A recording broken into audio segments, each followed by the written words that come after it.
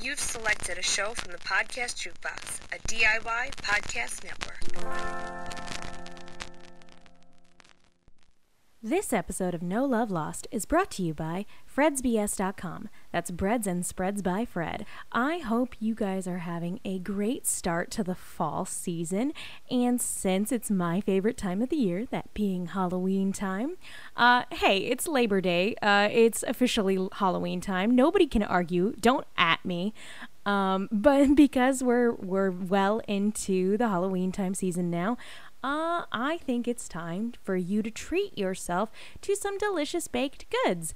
And the best place to do that is FredsBS.com. His ingredients are fresh, never frozen. He's got all sorts of cookies and brownies and jams. Oh my, blondies too. They're really good.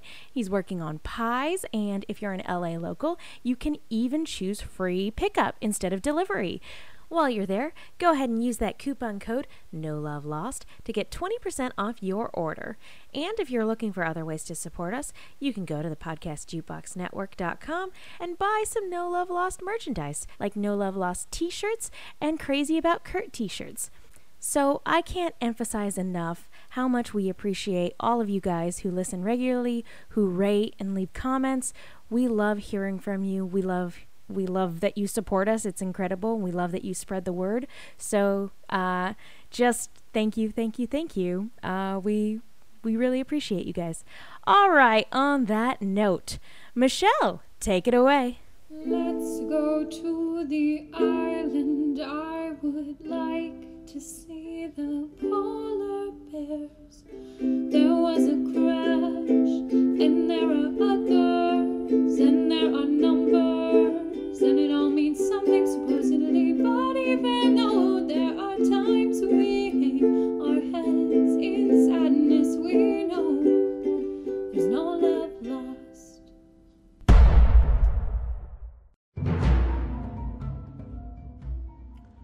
We had to go back.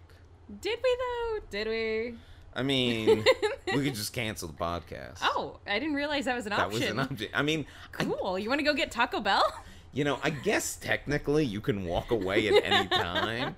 It'd be pretty lousy, but I guess technically you could just... No, that would be rude. That would be terribly rude. Also, you were kind enough to pour me this delightful glass of whiskey, and so I feel like it would be doubly rude. One, it'd be rude for me to walk away. Two, it would be a waste of perfectly good liquor, so I'm not going anywhere. Well, let's be honest, that liquor's not that good.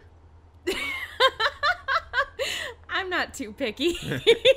Welcome back to No Love Lost, the podcast where we break down frame by frame. Oh my god. Every episode of Lost.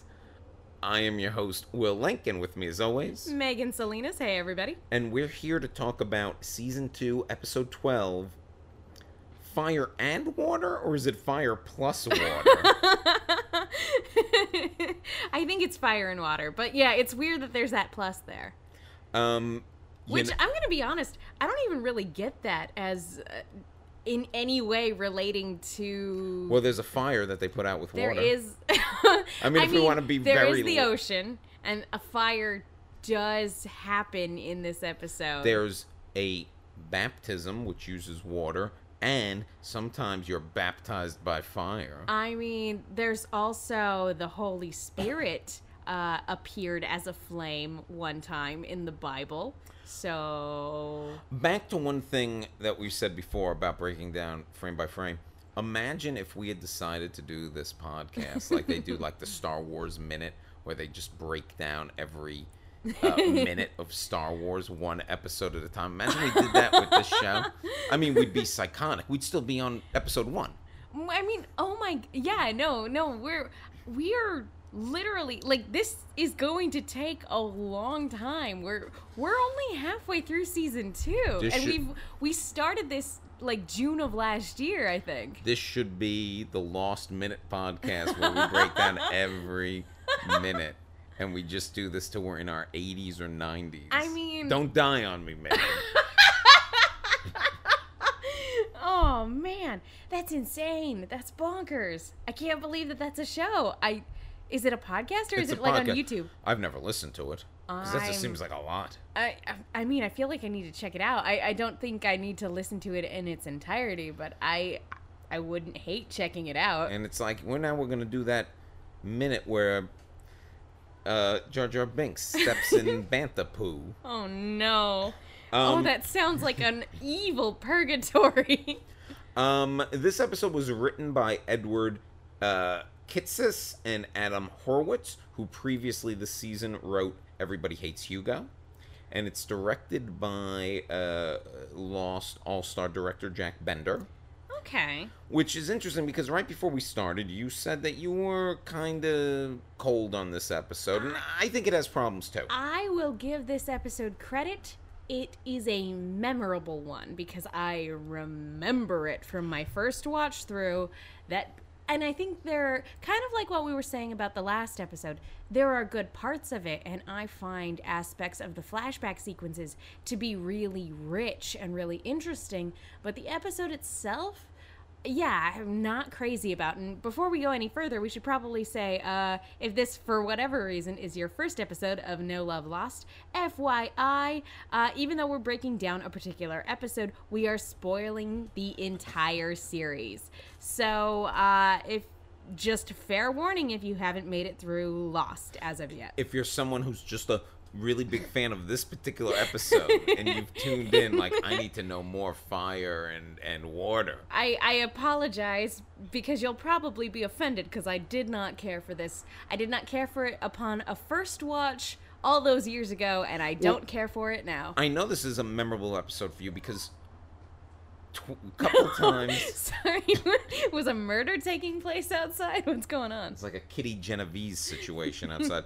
So... I know this was a memorable episode for you because at least twice in the last couple episodes that we've done, you've referenced this episode because we were trying to remember when this happened. Was Charlie using, just like Locke is asking? Yeah. Or was this island messing with them? Because Charlie is such a casual liar when it comes to like literally, and it's, you know, again, kudos to the performance from Dominic Monaghan. He's like, great in it. It's hard to tell when Charlie is lying because there's an earnestness whenever he delivers. Like, the only reason I could tell he was lying in certain points is because of dramatic irony, where we, the audience, know things that the characters don't. And like, that would, in some instances, those were sometimes the only points where I could actually tell whether or not he was lying.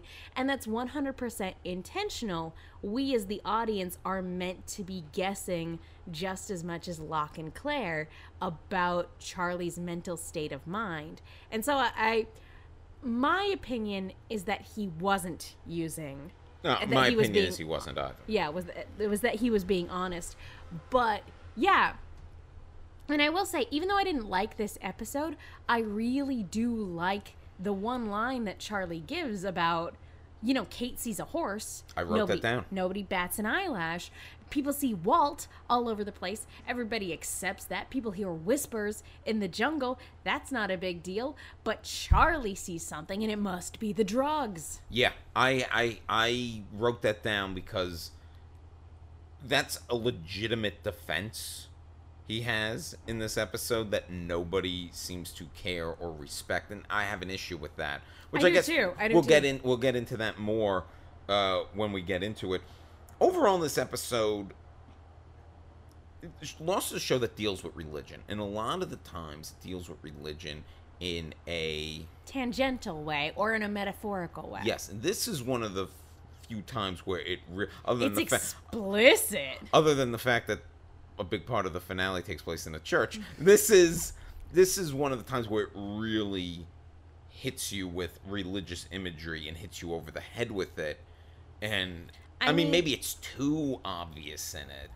I mean, that I think is my problem with it, is that like it's just so weird for a show that works so much on allegory, and you know, for a show where, like, literally a divine entity, I'm not saying the divine entity, but a divine entity resides within this island.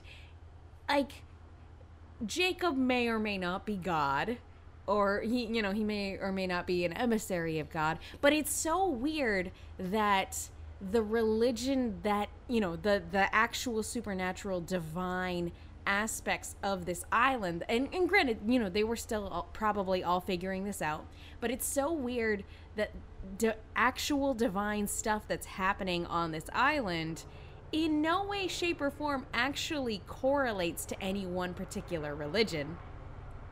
And it's really weird when Charlie goes around running around saying we have to baptize the baby, because I'm like, I feel like the divine aspects that make up this particular weird ass place don't really care about whether or not someone's baptized or not.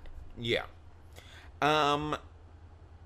Let's start at the start. This episode also, as someone who likes to go through the flashback and then go to the island, the start of this episode poses a problem for me. Because it's kind of a flashback. It's kind of a flashback. Sequence. Yeah, so it starts off, it's Christmas morning and Voltron! Yeah, little Liam is playing with his Voltron. Can I just say, my family has that Voltron. I actually still have our family Voltron. It's in my closet in my apartment right now. Really? We still have it, yeah. Nice. The family Voltron. Yeah, it's an heirloom. And one day I shall pass it on to my children. No, all the pilots are gone, and it's basically in tatters, but we still have it. And so it made me really happy to see that same exact toy model with all its pieces still together. But poor Charlie's got no presents. No. And you think it's going to be some Dickensian, sad Which little it story kind of here. turns into. Yeah, I guess it does. But then, here's a surprise. His mother, Megan, Little weird. she has a giant present for Charlie. She's got a piano because Charlie's so special. Now, here's the thing. How much of this is a dream? How much of this is legitimate flashback? I guess it's all a dream, but he did legitimately get a piano as a gift in the past. Because then he starts playing, and then all of a sudden we're seeing his grown brother. Yeah, see a grown brother sitting there in his underwear playing diaper. with playing with toys. And then Charlie's grown. Then he has a vision of his father, the butcher, cutting Who up. apparently is a character in Charlie Brown, because we never see his face. Yeah. I thought was interesting. When this early on in the series we don't see someone's face, part of me always thinks, oh, they weren't sure. This might have to be somebody. Maybe it's Jack's dad. He moonlighted as Christian Shepherd would moonlight as a butcher in England and father children. I was thinking more like it was Locke's dad again, just taking on another identity. I mean, who knows? There are so many fathers with so many secret families in this series. And then they're like, save us, Charlie. You have to save us. Save us, Charlie. No pressure, right? And then all of a sudden, Charlie's playing the piano on the beach. And it's actually a very lovely shot of him. It's something out of a music video. Yeah, really. no, for sure. And no, it's a cool dream sequence. Like, seeing that piano on the beach, it's a cool image. And, like, the sound of Aaron crying is downright haunting. Well, that's the thing, yeah. You're hearing the muffled sound of a cry from inside the piano, and Charlie's like, Aaron's in the piano. But then the piano's taken out to sea, and what's going to happen? Because at this point, we realize this is all a dream, but it's still... And maybe it's something in Dominic Monaghan's performance, the way it's up, but it was still something that feels really real and tangible about this moment. There's an earnestness to his performance that really sells it. And then turns out it's a dream. Now, I will say, I feel like I should have kind of run with this right after this cold open, because this is actually the first episode where I really question the validity of the flashback sequences. Which is something I feel like I've never done before. Oh, Kate has a flashback sequence, you believe it. Jack has a flashback sequence, you believe it. But old Charlie has a flashback sequence, and you think he's a liar. Well, no, this No, I'm no. I mean that in a way of recontextualizing literally every flashback that's come before, because everyone's the hero in their own story. Yes. And like, so this episode has actually made me question whether or not all the flashback sequences that we've seen are actually what happened, or if they're the individuals' interpretations of what happened. And we'll get to it in a little bit as we continue on with the flashbacks of this episode. But there's the way Charlie is presented in these flashbacks is what makes me really question it. You know what? It's interesting that you bring this up, because I kind of do take the flashbacks at face value, but you're right. I do too. You're right about the whole everyone's the hero of their own story, and it's a lot of these flashbacks are clearly like we see Michael's face, and then so it's clearly we're going into his mind, and how much of this is his own recollections of these things. How much the is filtered a perception? Is Yeah. it Jack's perception of things?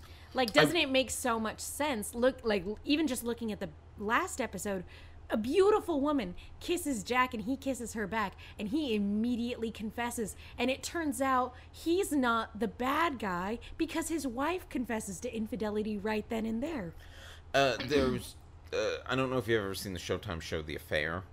I have not. And one of the things, and over the years it's gotten a little bit away from this, as their stories went slightly off the rails, then got back on track. But one of the things I loved about that show was we would see, basically the whole show is kind of the idea, it's a flashback, but we'd see it from like this guy Noah's point of view. Then we'd see the same scene later from Allison's point of view. And in Noah's point of view, Allison would look like gorgeous, like she stepped out of some magazine in the dress she's wearing. But then in Allison's point of view, like her hair is all ratty and and it's like, oh, in the truth probably It's a Rashomon. Yeah, and the truth lies somewhere in between. And I wonder if a show like Lost started today, in an age where we have a show like that, if they would play with that more, because I don't think that was their intention. I don't think so either. It's also interesting. We were talking about this movie off air, and you haven't seen it yet, but the new Quentin Tarantino film, Once Upon a Time in Hollywood, there's a big flashback sequence in it. This doesn't give anything away. There's a big flashback sequence in it. And there have been some debates and possibly defenses of things that happen in the flashback, because their argument is this is this person's recollection of things. Mm-hmm. Not actually how they happened, just how this person recalls them happening. And it does bring into question when we see flashbacks in a film or TV show. And I can't believe we're just getting to this now, but when we see flashbacks in a film or TV show... Is this an objective view of what's happening, or is this their perception of it? I guess one of the reasons why I've always taken the flashbacks as face value of this show is because there are so many of them. Yeah, for me, I've always taken them at face value too. And this, like, again, I've already seen this series all the way through once. This is the only time I've ever really questioned it, because we're going through it again. But I've always taken them at face value, because there are even instances where we get flashbacks to things that our characters aren't privy to. Like, I think back to the first flashback episode with Michael, where we had, even though it was his flashback episode, we had that random one for Walt, and it wasn't from Walt's point of view either. It was from the point of view of his stepfather. And so it kind of came out of nowhere. It literally just existed to give the audience context for the stepfather's interactions with Michael, in the following scene. So I definitely take them at face value too, and I think they're meant to be taken at face value. I'm just saying that this episode was the first time I really questioned that as we were going through it, because I was like, wait a minute, Charlie's coming off pretty good in these flashbacks. He's also in these flashbacks, he's clearly an addict at this point, but we don't see him use ever. If he's an addict in the sequences, that's what I'm talking about. I'm like, he is the most functional heroin addict I've ever seen. Well, we know that he got hooked on heroin while he was with his brother, and at the end of these flashbacks, the brother leaves town. And there's a line where he asks Charlie, like, if he's got any or whatever, if he's holding or whatever. Well, let's go through this flashback a little bit. Once we get back to the flashback, Charlie is visiting his niece, who is also named Megan, who's just been born. And in the Hulu subtitles, they spell it correctly, which is Megan. The only way to spell it. You don't want to throw like an H in there? No. You see those weirdos? An H, an extra E, an extra A. I knew a girl growing up Extra whose name... E. Yeah. Megan. Megan's actually okay, because that's a different name. Okay. But, like, I knew a girl growing up that was Meg-Ann. Like, literally, her name was Meg Ann, not Megan. And... yeah, I've known people with H's. I've known people with extra E's and extra A's and extra H's. There are so many different ways to spell it, and I'm like, why add all those extra letters? 5 will suffice. I dated a girl for 8 months named Meg, and I don't know whether that was short for Megan or not. Or she was just Meg. Huh. Anyway. I have friends who call me Meg.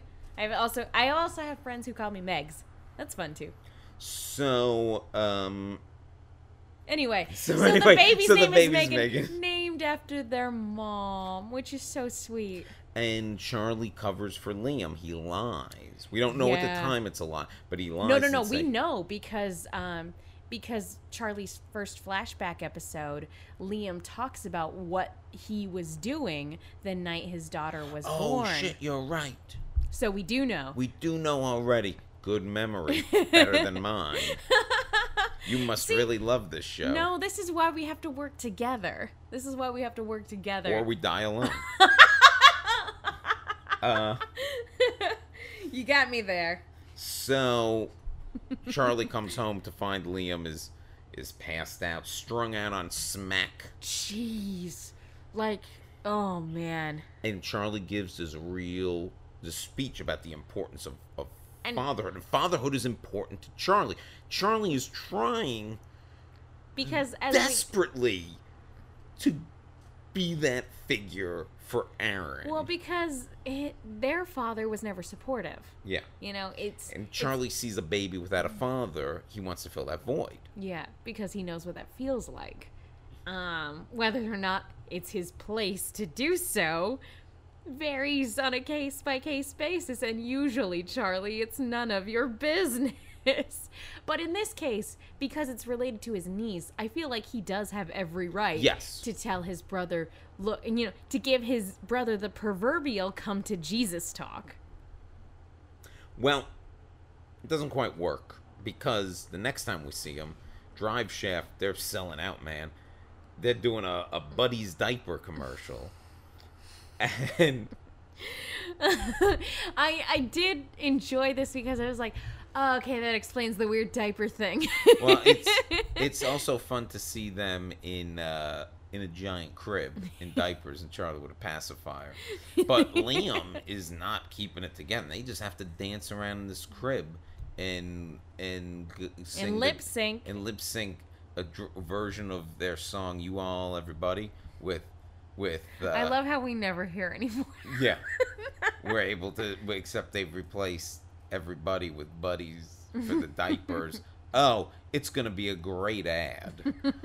But It's a shame that we'll never get to see it. but Liam passes out. He's a mess, and the director was like, "I've had enough," and Charles like, "I'm gonna." Because they were like, what? This is like take 14 or something like yeah, that? and he's like, we need this. And he's like, well, you got to ditch him. He's like, I can't. He's my brother. And it's like, well, then you screwed. Now, I've never been on the set of a commercial before, but can a director just decide we're done? Or do you sober that guy the hell up and get it done? I bet you in a situation like this, the director can make that decision. I Where legitimately don't know. I would think that if somebody literally can't go on because they're clearly strung out. Yeah, because they are. You're wasting time, you're wasting money, you're wasting, like, I think the director could make that call. We're not going to get through this. And no one's going to hold him responsible for making that call. And he's like, get me Oasis. Get them in diapers instead. I need that Drive Shaft cover band. So then we see Liam again. He's been kicked out by his wife. And Charlie's there at the piano when he comes in. Like, Charlie's working something. Liam comes in. He's like, she kicked me out. She thinks I'm dangerous because he dropped Megan. Dropped the baby. Ah. Let me tell you what. I would live it if I mean, I held the baby yesterday.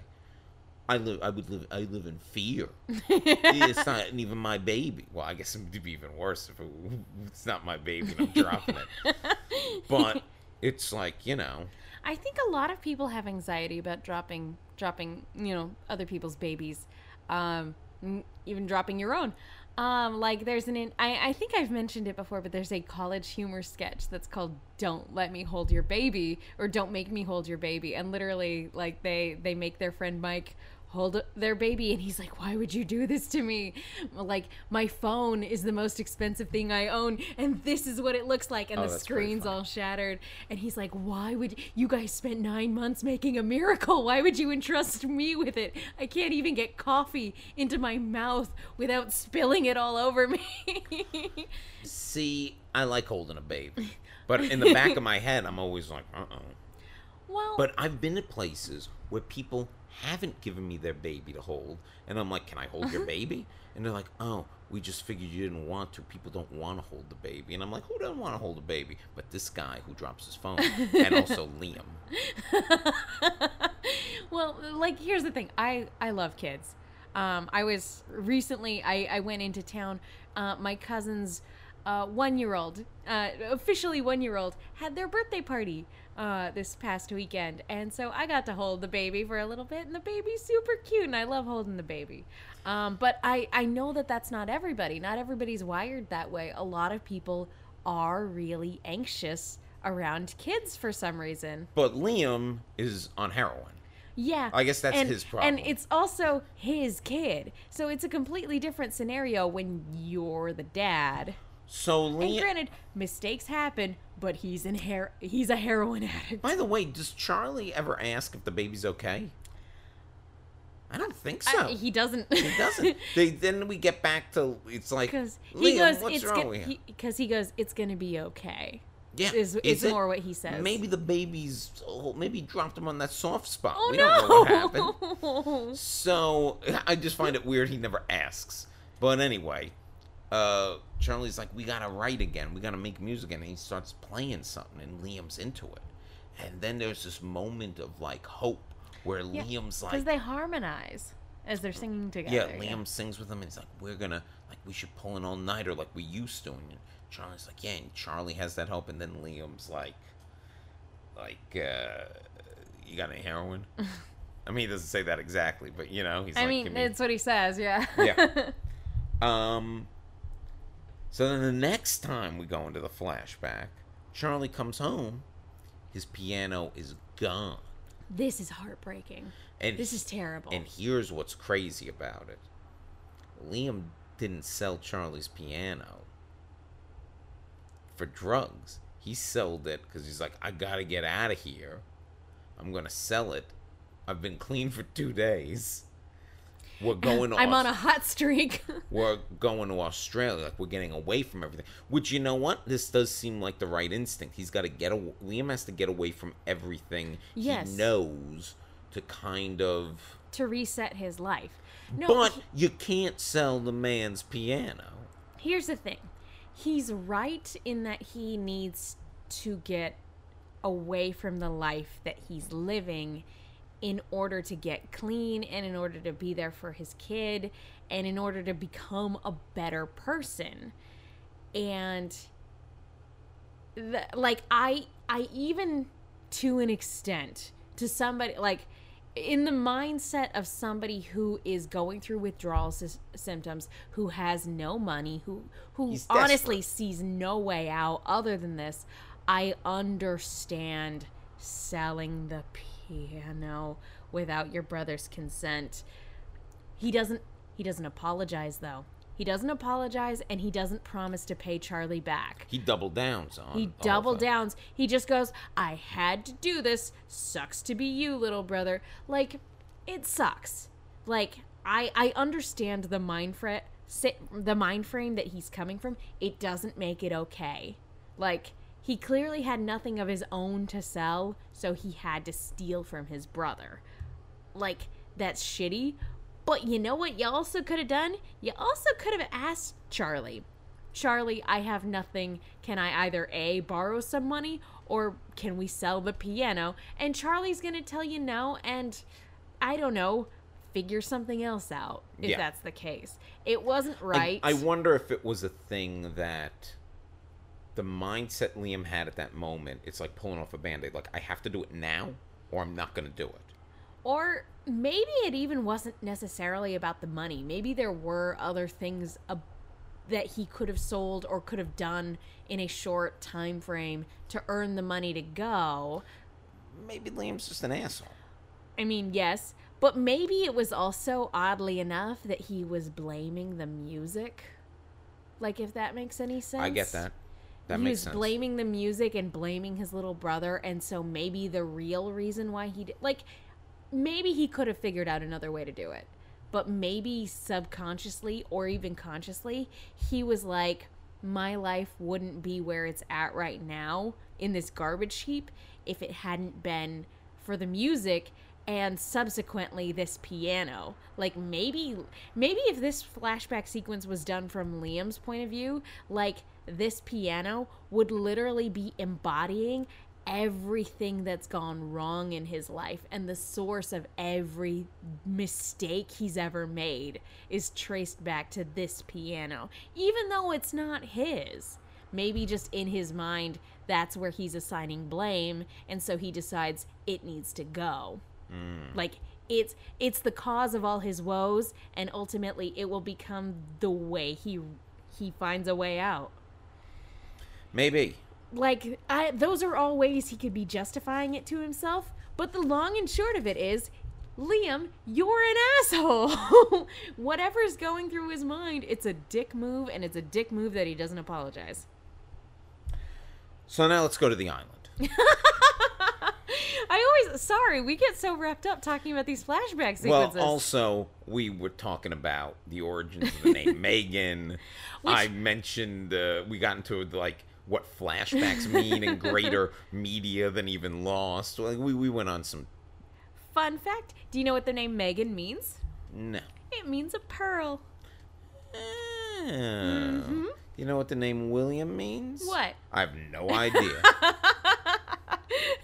Should we look it up? I've never bothered to look it up. Really? Yeah, because, I don't know. Just like people go to me like, oh, where's your family from? Like, where do they go back from? I'm like, I don't know. Europe? Question mark? They go, oh, like, have you ever thought of getting, like, one of those 23andMe tests? Find out, like, I'm like, nope, I don't want a company owning my DNA. I'm just like, I have no interest. I know the relatives in my family who I've met in my life, and that's good enough for me. I'm a little bit of Irish, I'm a little bit German, I'm a little bit Norwegian, and 50% Mexican. Well, I mean, I know that much. Like, I know, like, my mom's side of the family, Italian, and my father's side's, like, Irish, Greek. I know I got that stuff going on, but, you know. Anyway, the point is... The specifics, you're like, meh. Yeah. Where did they live? I don't know. Charlie is very concerned. Charlie wakes up from this dream. And Charlie is very concerned that the baby is not okay.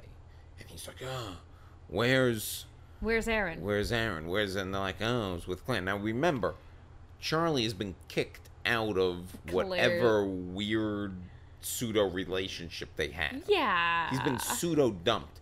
I almost don't want to say dumped because they weren't dating. They weren't together. Like, the way Claire lays it out is, we didn't know each other. We were on the same plane. We became friends. And now it's done. Yeah, she says there was no before.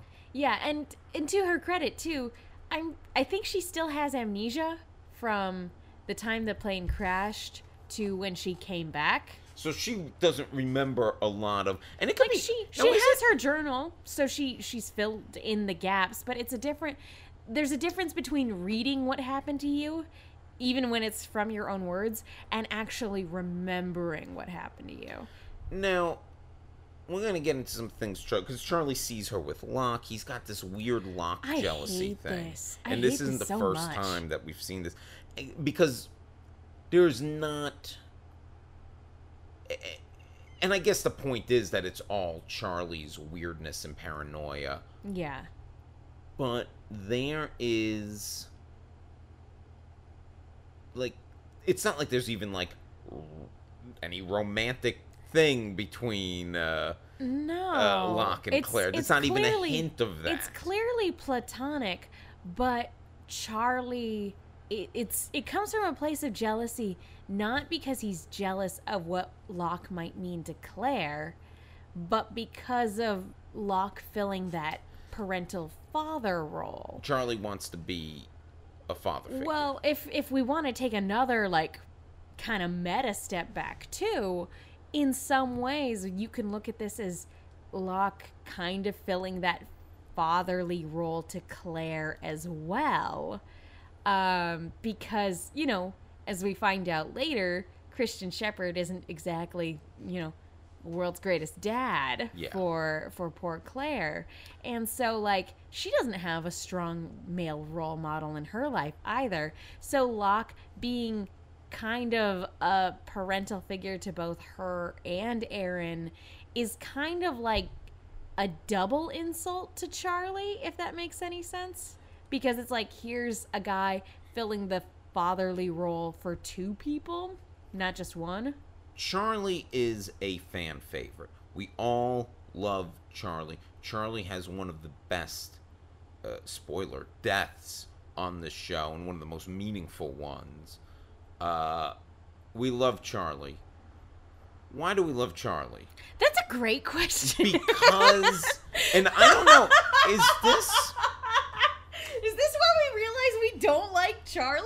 Well, I mean, I do like Charlie. I do too, but And I maybe a lot hated of- this episode. Maybe a lot of that's just the performance. Maybe a lot of that is, I do think he starts off better. He goes to a bad place, and then he ends before he leaves the show. He hits a high note again. Yeah. And this is legitimately him. This and something else he's going to do at a certain point are legitimately him at his darkest, like at his rock bottoms.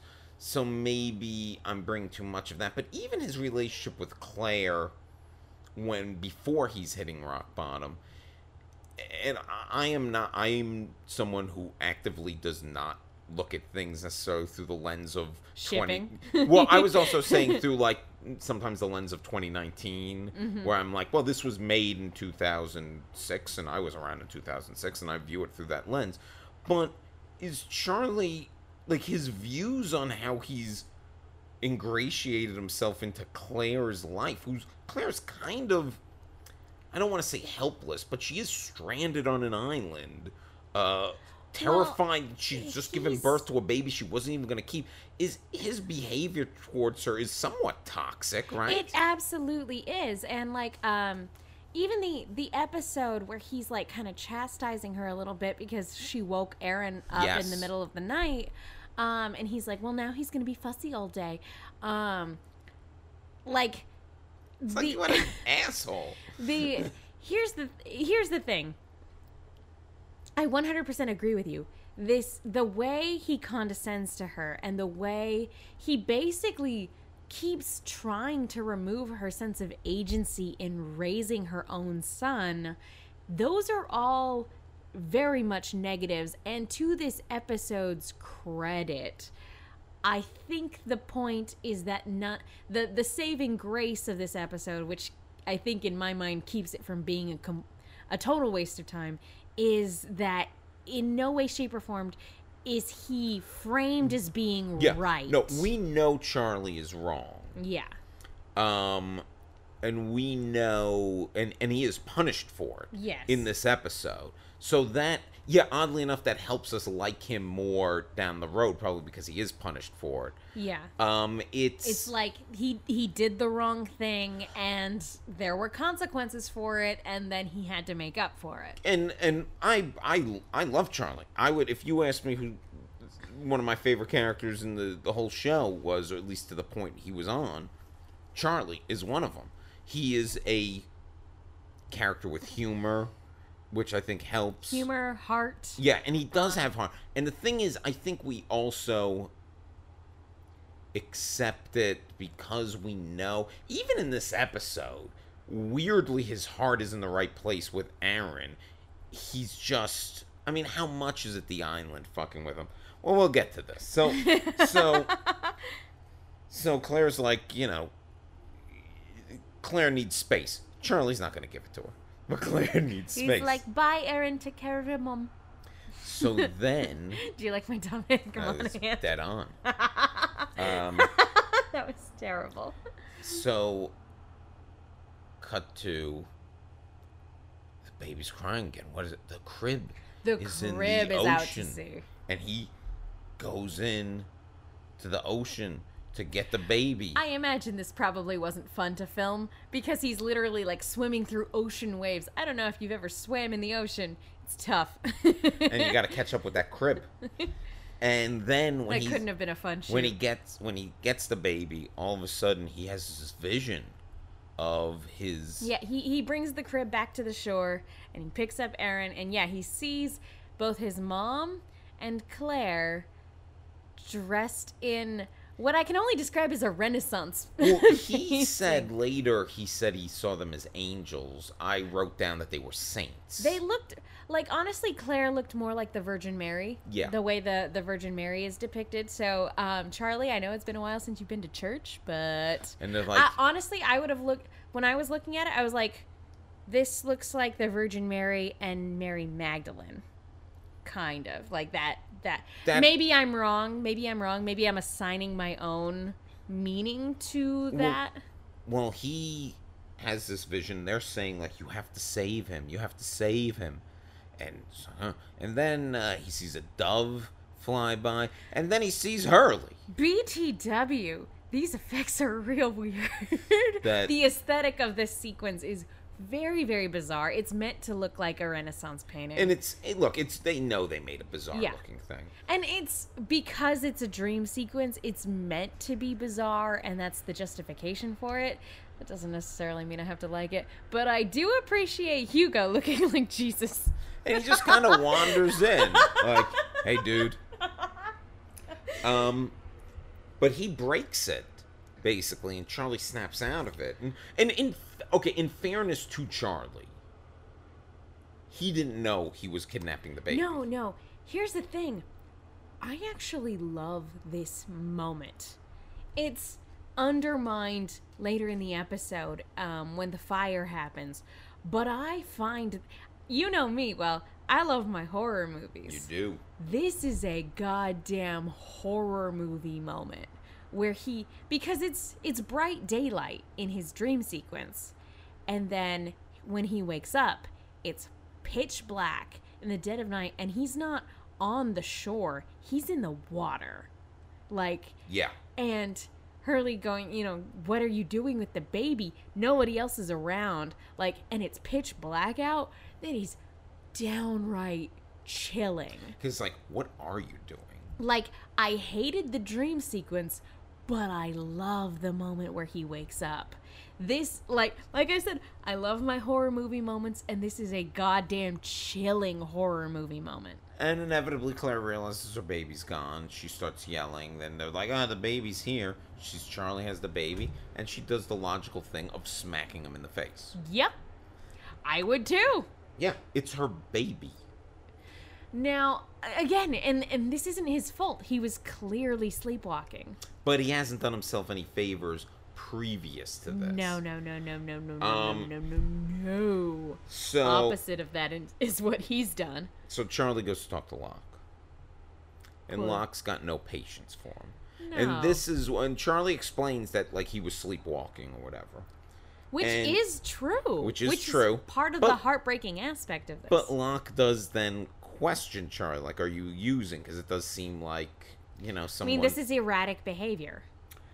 And that's when Charlie says the great line that we've already talked about, whereas, like, Claire sees a horse, everybody sees Walt. Charlie's 100% right. And by the way, if there's anyone who at this moment should believe him, it's the one person who truly believes that this That island weird- is doing things to everyone there, and that's Locke. And I do take a little issue that Locke is so dismissive of Charlie here.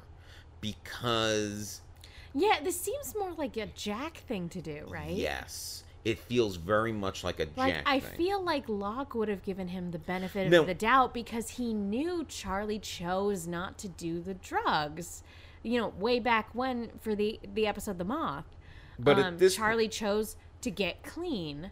And Jack seems to be the person that's going to be like your disappointed dad, always assuming the worst of you, right? Now, I guess maybe it's because, though, I mean, I guess the argument is that Locke is the one who was there for Charlie to help him with that, and is a disappointment in it. But at the same time, yeah, if Charlie came to Locke and said, I had a vision of Walt, Locke might believe him. I have another justification for it, actually. Maybe part of the and again, maybe this is me doing mental gymnastics or reading into things that like don't really matter or weren't really there in the authorial intent anyway. But you remember Locke's flashback sequence when he meets his father? Yes. What was it that his mother said to him when they were sitting down and having their powwow? She said you were immaculately conceived. And right. and his mother, what we find out, like, he assumes that his mother's mentally ill when she says that. And it's funny because, like, Locke, for being the man of faith, is not a religious man. And I think, stuff like that kind of factors into it. And what he ends up finding out by the end of that episode is that was all an act. His mother was lying to him when she was spewing this religious nonsense, or this seemingly religious nonsense. And so when Charlie is coming to him from a position of like, here's a thing that I'm asking you to believe, give me the benefit of the doubt, his frame of reference for overt religious messages being told to him in a particular way is probably, well, this is a lie. And it's not Helen telling him to take a leap of faith in regards to their relationship. It's literally Charlie telling him, I'm being tested. The island is testing me. This is a thing you believe, right, Locke? Believe me. So I understand it if that's the framework we're looking at it from, but you're not wrong in saying that it's weird. Well, it might have played better for me if Locke was a little more into believing Charlie now, but I totally understand why then when he catches Charlie with the statue and actually holding heroin in his hands because he broke one open, I totally understand at that point where all trust and belief in Charlie goes out the window. Locke doesn't give him the choice to get rid of the heroin anymore. He takes the heroin from him. Because there's a lot of statues there. It's not just... I was trying to make the argument for the justification of keeping one statue around as some sort of weird test. Yeah. But or like a security blanket or something. Something to just comfort you don't need him. like a dozen of them. You don't need a dozen security blankets. Now, one will suffice. Now, let me tell you what. Here's another problem. Before Locke catches him with these... He has broken one open. Well, I was going to say, before even that, Charlie goes to Echo. Yeah. I literally yelled out at the end of the scene. I was like, you are not helping. I wrote, Echo, don't feed into this. Because Charlie's... You are being a bad influence, Mr. Drug Dealer. Charlie tells Echo about the dream, and Echo's like, oh. And then Echo is like, oh, like, might have to baptize Aaron. Which is hilarious because Echo is actually the person that handed him a statue filled with drugs and says, here, to replace the one I broke. He handed him drugs and then goes, yeah, Charlie, this thing that you're hallucinating, a real thing. What's wrong with you, Mr. Echo? Yeah, Echo really doesn't do Charlie any favors because Echo feeds into the idea that the baby needs to be baptized. Because Echo believes the baby needs to be baptized. Now, later, when Charlie's trying to do it, and I don't know what authority Charlie has to baptize He the doesn't. baby. He's not ordained. Granted, Mr. Echo is only sort of pseudo-ordained. Neither of these baptisms would count. And that's all I'm saying. So Echo helps feed into Charlie's delusion here. In the meantime, the idea of baptism is brought to Claire, who, because it's brought by Charlie, she's like, get away from me, Charlie. But she's thinking about it. She is thinking about it because she asked Locke about it. And, you know, Locke is like, oh, it's something about getting into heaven. Spiritual insurance. Yes, which it kind of is. If you're looking at Catholicism, if an unbaptized baby dies, They go to purgatory. They go to purgatory. Yes. Poor unbaptized babies. Poor unbaptized babies. Well, you know, Charlie feels he has to save this baby, and it's put the idea of baptism in Claire's head. And maybe she, you know, but she does say, or I think it's Locke who says the thing, because Claire almost for a second buys into it when they're talking about baptism. And I think it's Locke who says Charlie has to save the baby because he can't save himself. Yeah. Which, again, speaking to Locke's kindness, he doesn't actually rat Charlie out because he's about to tell Claire what he discovered from, you know, what he suspects. I forget in what order it happened, but like he's about to kind of rat Charlie out and then decides not to, because I think he knows there's good in Charlie. Yeah, of course he knows there's good in Charlie, and he can't bring himself to throw Charlie completely under the bus at this point. Locke, Claire's like, can we sleep in the hatch? And Locke's like, no. Well, you could, but everyone would be miserable. Well, he's right, because that alarm would go off, the baby would wake up, the baby would cry, baby wouldn't stop crying. Poor Desmond. Every 2 hours? Yeah. Oh, poor Desmond. Could you imagine waking up every 2 hours in the middle of the night every single day? I think that's what people with babies You're not wrong. So, Locke does say he'll sleep near Claire. He's like, I'll bring my stuff down here if that'll make you feel safe. Yeah. Which is nice of him. But a lot of good it does anybody. Because... Oh my god! I am so mad at this entire sequence. I'm mad at literally everyone involved. So Charlie is clearly doing some suspicious shit. He's got his hood on. Yeah. That's how you know. No, it's suspicious. It's emo Charlie. And Saeed's like, hey, Charlie, can you help me and random person do random thing? And me and Scott are doing a thing. And Charlie's like, no. And he's like, walks past him. He's like, I'm busy. Now's not a good time. Don't ask me what I'm busy with. It's not important. And all of a sudden, Saeed sees this a big fire. And he's like, we gotta put this fire out. It's funny because both fires that the people on the beach have had to deal with were set by people in their own camps. Yeah. And they're like, it's going to burn through the camp if we don't. Is it? But it's like, it's going to burn through the camp. We have to stop it. I guess if you say so. I mean, you do have to stop it. Yeah. And Claire.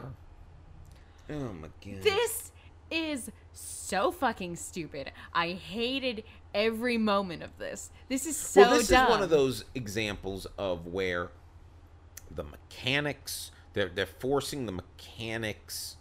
They're creating these mechanics to force the thing they want to happen. Characters aren't characters, they're pieces on a board.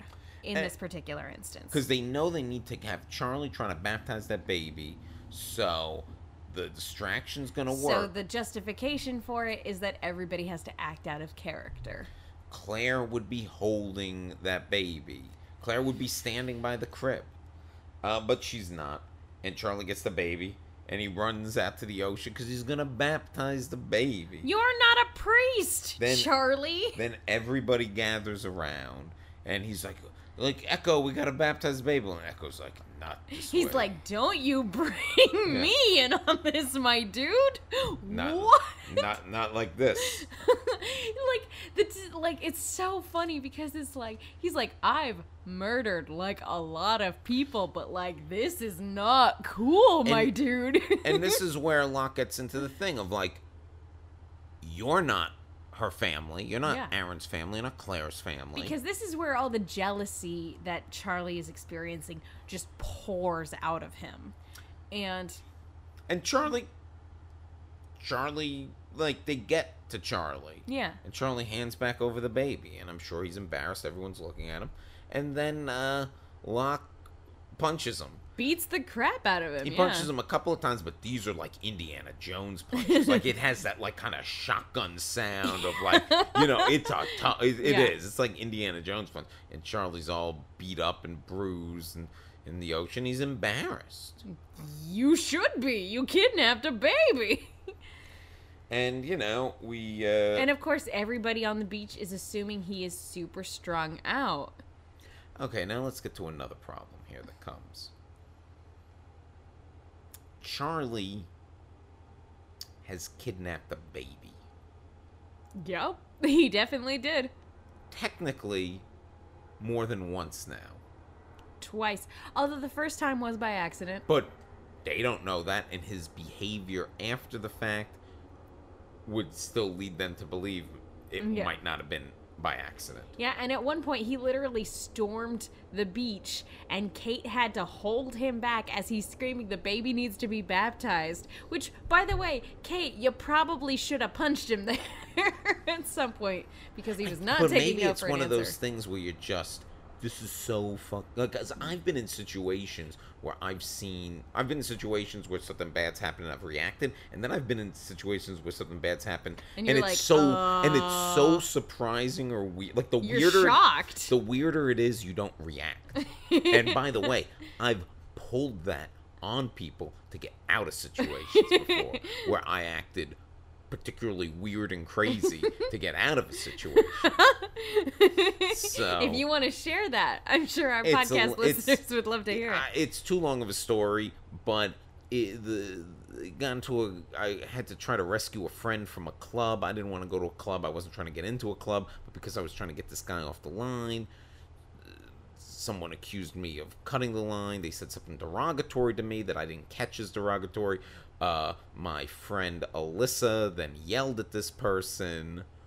And you're like, how do I diffuse this situation? Then he said something extremely derogatory to her, and then I figured out what was going on. So I yelled something at him. He yelled something at me. We got in each other's faces. I realized this man will beat the hell out of me. The only way to get out of this is to act like a maniac.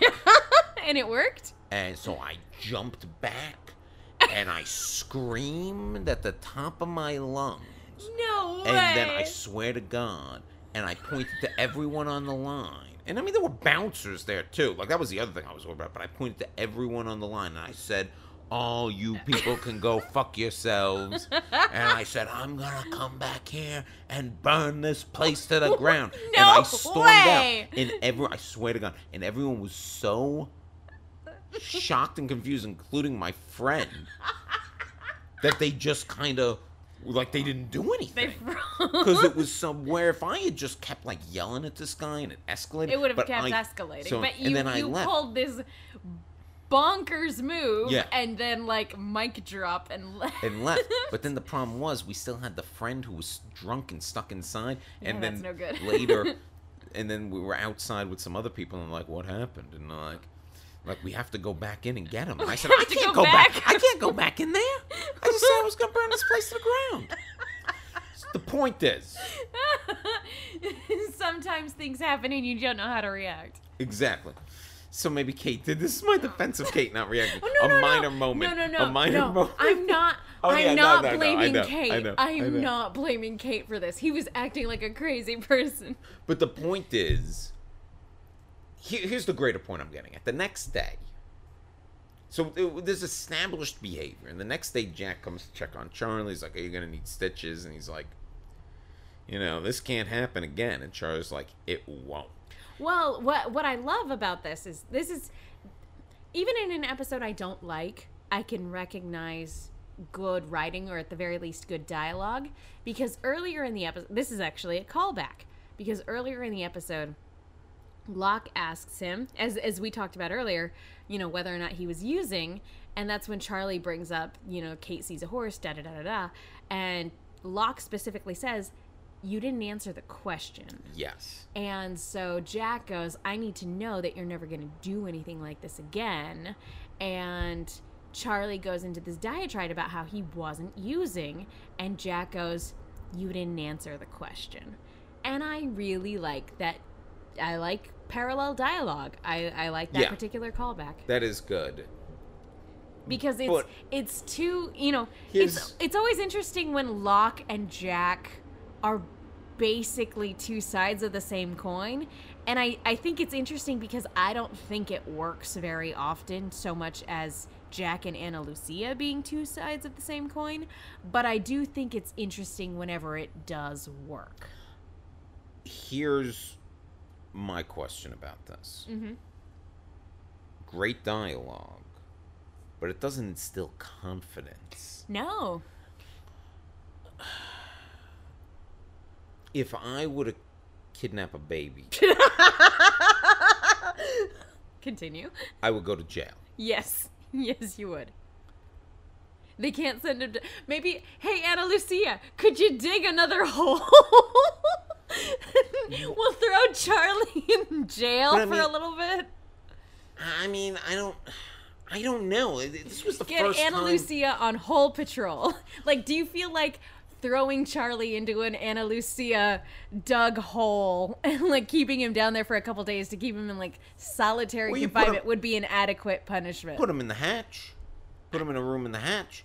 I'm just saying that this was the first time, and this never occurred to me before this, but this was the first time watching the series where I go, there needs to be some level of law and order. And If only there was a cop around on this island who could instill justice yeah, when a it cop needed. who would just shoot him and ask questions later. She'd take him out to the woods to execute him. Let me tell you what. But it did occur to me, like, should Charlie be in jail? Should Charlie be in the version of Lost Jail right now? The It's hole dug by Ana Lucia. It just made me wonder.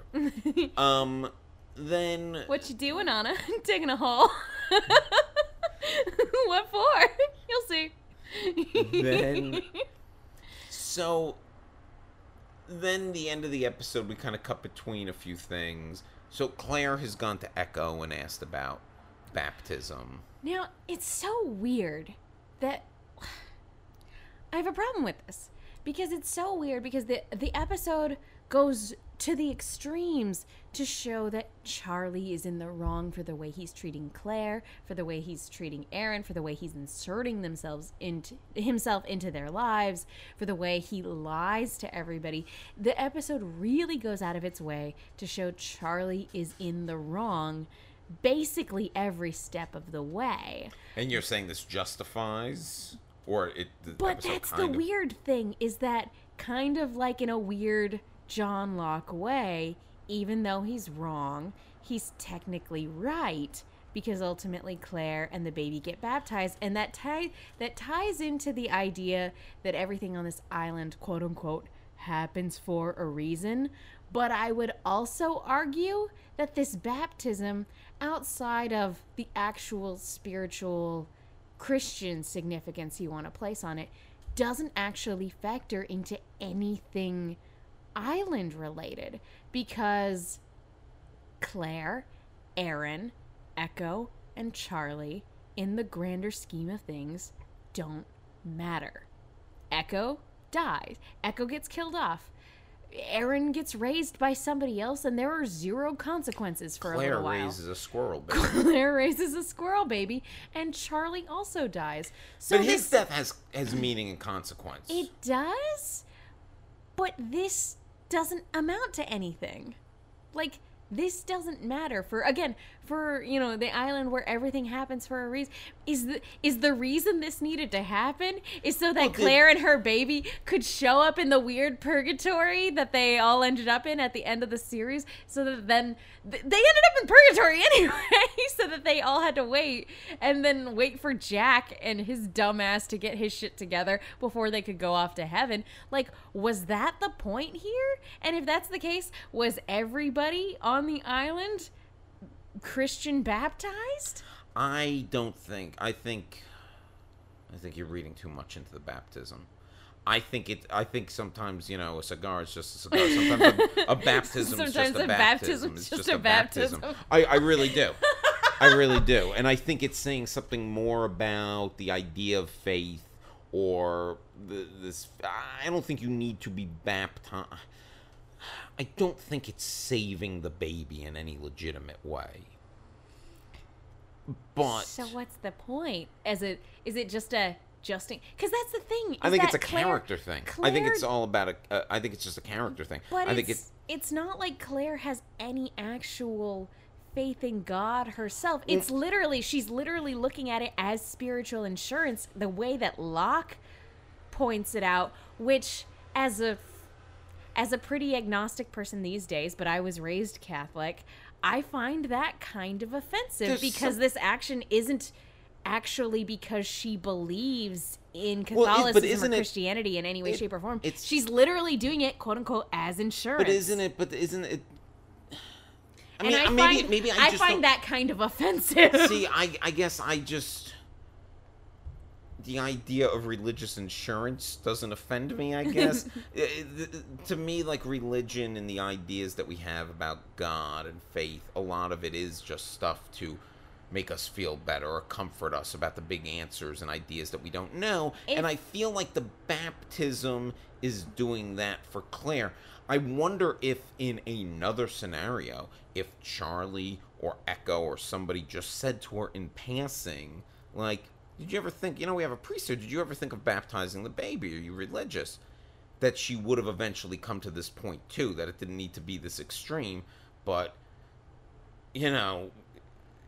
we're dealing with extremes here on this island. I'm just saying that, like, in either scenario, whether she's doing it just as religious insurance, or 2, if she's doing it as a placebo to make her feel better, I find it disrespectful and meaningless in both regards. Because, like I said, it doesn't tie into any of the actual island stuff, and she, as a person, is not a person of faith. Yeah, but you only know that now. Yeah, in hindsight, like at the time. That's a hindsight thing. So take the hindsight out of it. If you take the hindsight out of it, then the way that this episode does frame it is that Charlie was right. Well, remember, and I think that's even worse. Well, remember, I don't think he's right. Or that it happened for a reason. Remember, we're dealing with a woman who was told by a psychic that psychic in quotation marks. Yeah, that she had to, like, I'm going to be very interested when we get to that episode where we talk about the psychic again, because I don't think I ever saw that episode, or I don't remember it for sure, because I feel like that's going to recontextualize a lot of things too. Well, because it was like there were specific rules being given to Claire about this baby. There's something there's almost something being perceived. Here's the thing. There's almost something being perceived as unholy about this baby in some circles. Go. If I had a baby that people were like, this baby could be unholy, there's something with this baby, be careful about this baby, I might go for that religious insurance. Honestly, you bring up an excellent point. You bring up an excellent justification for it, because the psychic was very, very adamant. Again, quote-unquote psychic. He was very, very adamant that it's very important that you raise this baby. Yeah, he was making him sound like Damien the Antichrist. Yeah. So if you reframe it that way, then yes, I'm sure this baby being baptized would have been an interesting plot point. But again, in hindsight, at the time, they probably didn't quite know where they were going with it. But in hindsight, it doesn't amount to anything because Aaron doesn't matter. At the end of the day, yeah, it's funny that Aaron's not like Rosemary's Baby. Aaron's just a baby. He's just a baby, which again makes all of this pretty meaningless. Until they do that Lost reboot and Aaron's like in his 20s now. Is he going to take over the island after Hurley? Do you think? Maybe. Is that after Hurley? Who do you think would be Hurley's successor? Who would Hurley Walt. pick? Ah. Um, No, Walt and Aaron must fight to the death for control of the island. Fight. So while the baby's being we've talked enough, I think, about the baptism. But the baby Yeah, I'm does get sorry, and baptized. I No. don't mean to- I I don't just mean mean to like harp on it. no. I didn't mean in that sense. I meant it in that I'm not gonna go like moment by moment of Echo pouring water over Aaron's head. Minute lost. But like, yeah, Locke. We see Locke at this point is also locking up the statues. Which why keep them?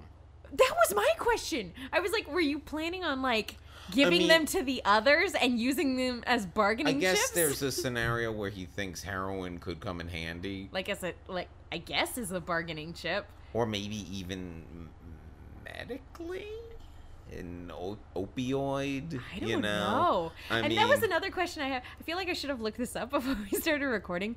Does heroin make you hallucinate?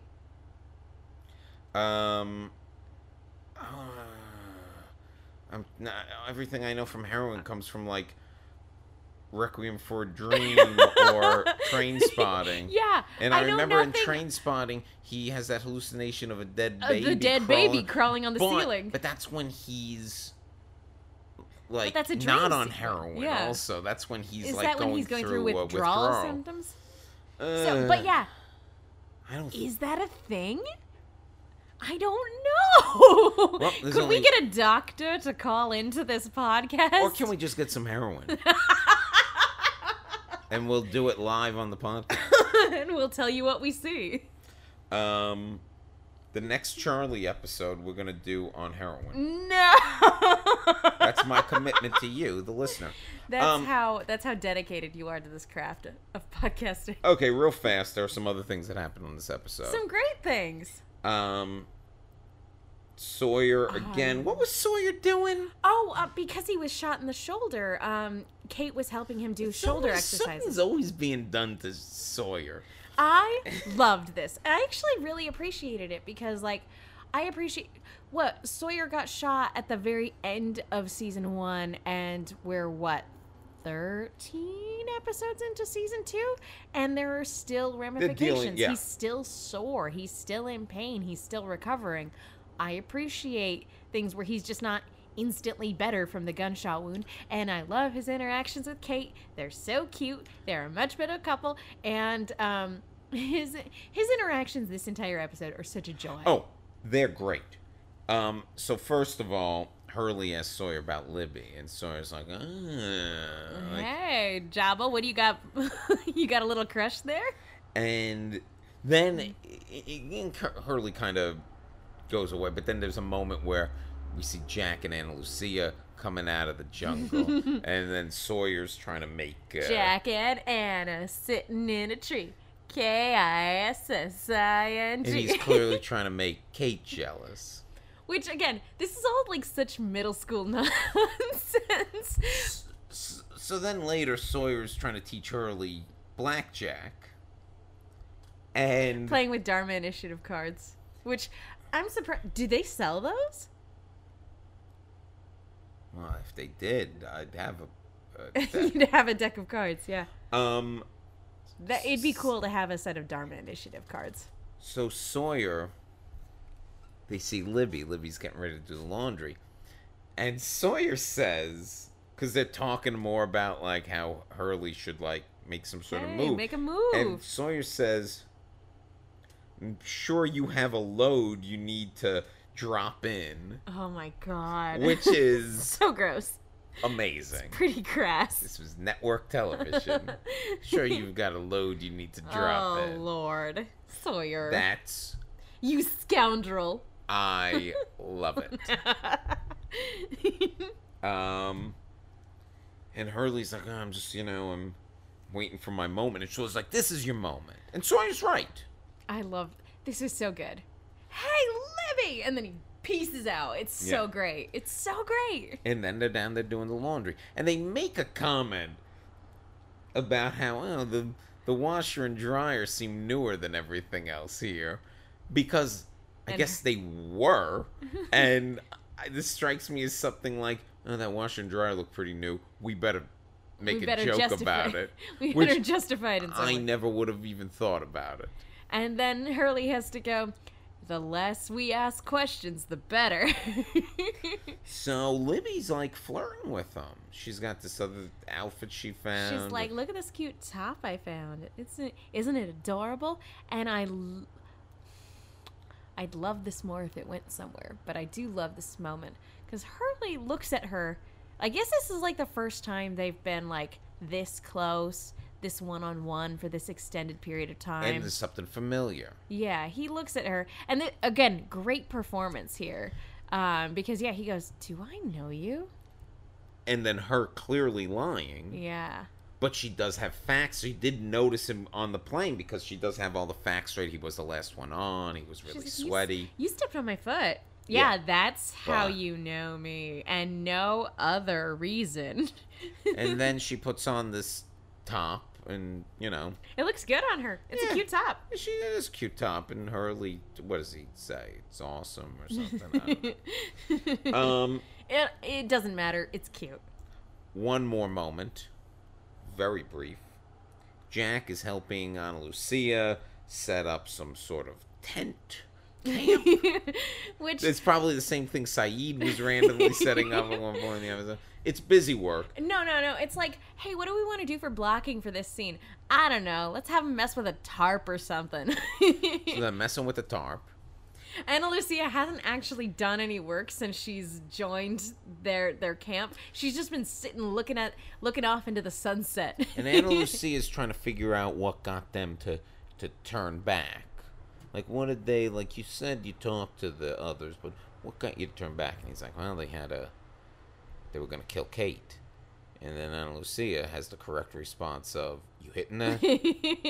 She's like, I get it, you're hot, she's hot. So, This is the most playful Ana Lucia has been since, like, the kids were kidnapped, in all honesty. Because, like, Yeah. she had this warmth and this kindness to her that basically evaporates after those kids go missing.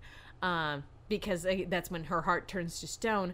And this is, like, the first time since all that where we see the person who she used to be, I think, come out a little bit. yeah. And she's giving Jack shit. Yeah, which I don't know why you're not commending her more. Give Jack shit, Ana Lucia. you know what, in He's a this- jerk sometimes. You know what? If we had gotten more Ana Lucia like this, I would have learned to love her. But we didn't, so I don't. And that's it. And yeah, the scene ends very abruptly with him going, "No, I'm not hitting that." Yeah. How dare you even assume such a thing? Which, by How the dare way, you assume I would objectify Kate in such a manner? we're clearly We're being sarcastic. yeah. Okay, so I think it's time to wrap this up. I think so too. So what is your Man in Black? It's weird because, like, this isn't a terrible episode. No. But it's so weird when you walk away from an episode being like, I feel differently about this character. And I don't want to be too hard on the meta either. But for me, this entire episode, and it's not like you have to make characters infallible either. People are people, and people are fallible, and people are capable of falling into the same traps over and over and over again and making mistakes. But for me, my Man in Black is just what this episode does to Charlie's character as a whole. This episode is funny because it is clearly... Because it deals with... It moves Charlie's storyline forward. It doesn't move the storyline as a whole forward. It does feel a little bit like...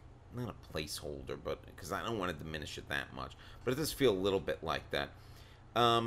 Yours is what it does to Charlie. Mine is how so many other characters don't behave the way I feel like they would. Locke being a big example. Claire later being an example of people not... I feel like they're not behaving the way they've been established, and they're not behaving smartly, and it's clearly to move the Charlie plot along. What's your Jacob? I could give it to Sawyer because any moment he was on screen was an absolute delight. But honestly, I'm going to give it to the horror movie moment. Because even though I hate the sort of assassination that this does to Charlie's likability and to his character, it is... And I didn't even like the dream sequence leading up to it, but it was such a genuinely chilling moment when he wakes up and it's... It felt very much like a scene out of Hereditary, you know? Like, she wakes up and she's like, oh, was I pouring gasoline onto my son? I don't know. You know, it felt very much like a moment out of a horror movie like that. And even though I hated what came later in the episode, that moment was clearly an accident. So it didn't, like... Charlie's still the victim in that moment. And later in the episode, his actions are not justified. But right here in this moment, you feel for him because he was having a weird dream and clearly didn't mean to do this thing that hurt the people around him. And again, it's so dark and chilling and scary. And it's a real thing that people do. You know, people sleepwalk and they wake up in places that they didn't mean to. So to me, it felt real, it felt creepy, and it was exceedingly effective, and so I'm going to give it to that moment. I'm going to give it, and this is kind of a broad one, but I'm going to give it to Dominic Monaghan in general, because this was the episode where I realized that he's doing so much heavy lifting with this character. We shouldn't like the character after this. And I still love him. We find a way to forgive him. There's something he's gonna do later that's also like, what? That you can't... I don't remember. Well, I won't. Legitimately don't. I won't say. But it's something that he Why do we like Charlie? He shouldn't come back from. But something about the charm he can exude. Well, that's it for this episode. Megan, tell the people where they can find you. You guys can follow me on Twitter and Instagram at The Menguin. That's TheMenguin. And you can follow me on Twitter at The Real Will Link. Yeah, you can also buy my book, Crazy About Kurt. Yay, buy that book. Do it! And you can follow us at No Love Lost Pod. So, until next time, see you in another life, brother.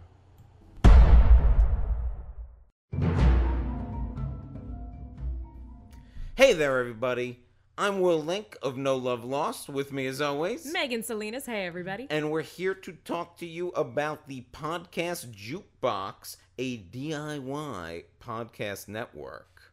The Podcast Jukebox Network has been super supportive of us as we venture back to the island. And so we just wanted to take a minute to thank them and to let you guys know that you guys should be supporting the other podcasts put on by this fantastic network. If you are enjoying No Love Lost, definitely give a listen to many of the other podcasts, many of which are far less vanilla than we are. Off the Cuffs, which is kind of the flagship show of the network. It is the BDSM kink podcast that kind of launched this whole network off. You've got the Goth Librarian podcast. You have Being There podcast, a great storytelling podcast. You have the Queers Next Door, also on the network. Proud to be Kinky. Drinks with God. And a little podcast that's close to my heart, Megan. What is that one called? Will Sean Podcast? Yeah. Will he? I don't know. Spoiler alert. Not as frequently as usual. But you should definitely subscribe to all these shows, rate them, listen to them on iTunes. Yeah, definitely. These are all fantastic storytellers. It's so important to be sex positive. So go support these other podcasts. And yeah, if you like us, you might like them. Who knows? Yeah. It makes sense. We're on the same network. So yes, rate and subscribe to all these terrific shows. And don't forget to rate them all 5 stars. And also rate us 5 stars. Yeah, while you're at it, you're listening to us, might as well give us a rating. You're already there. Yeah. Thanks, guys.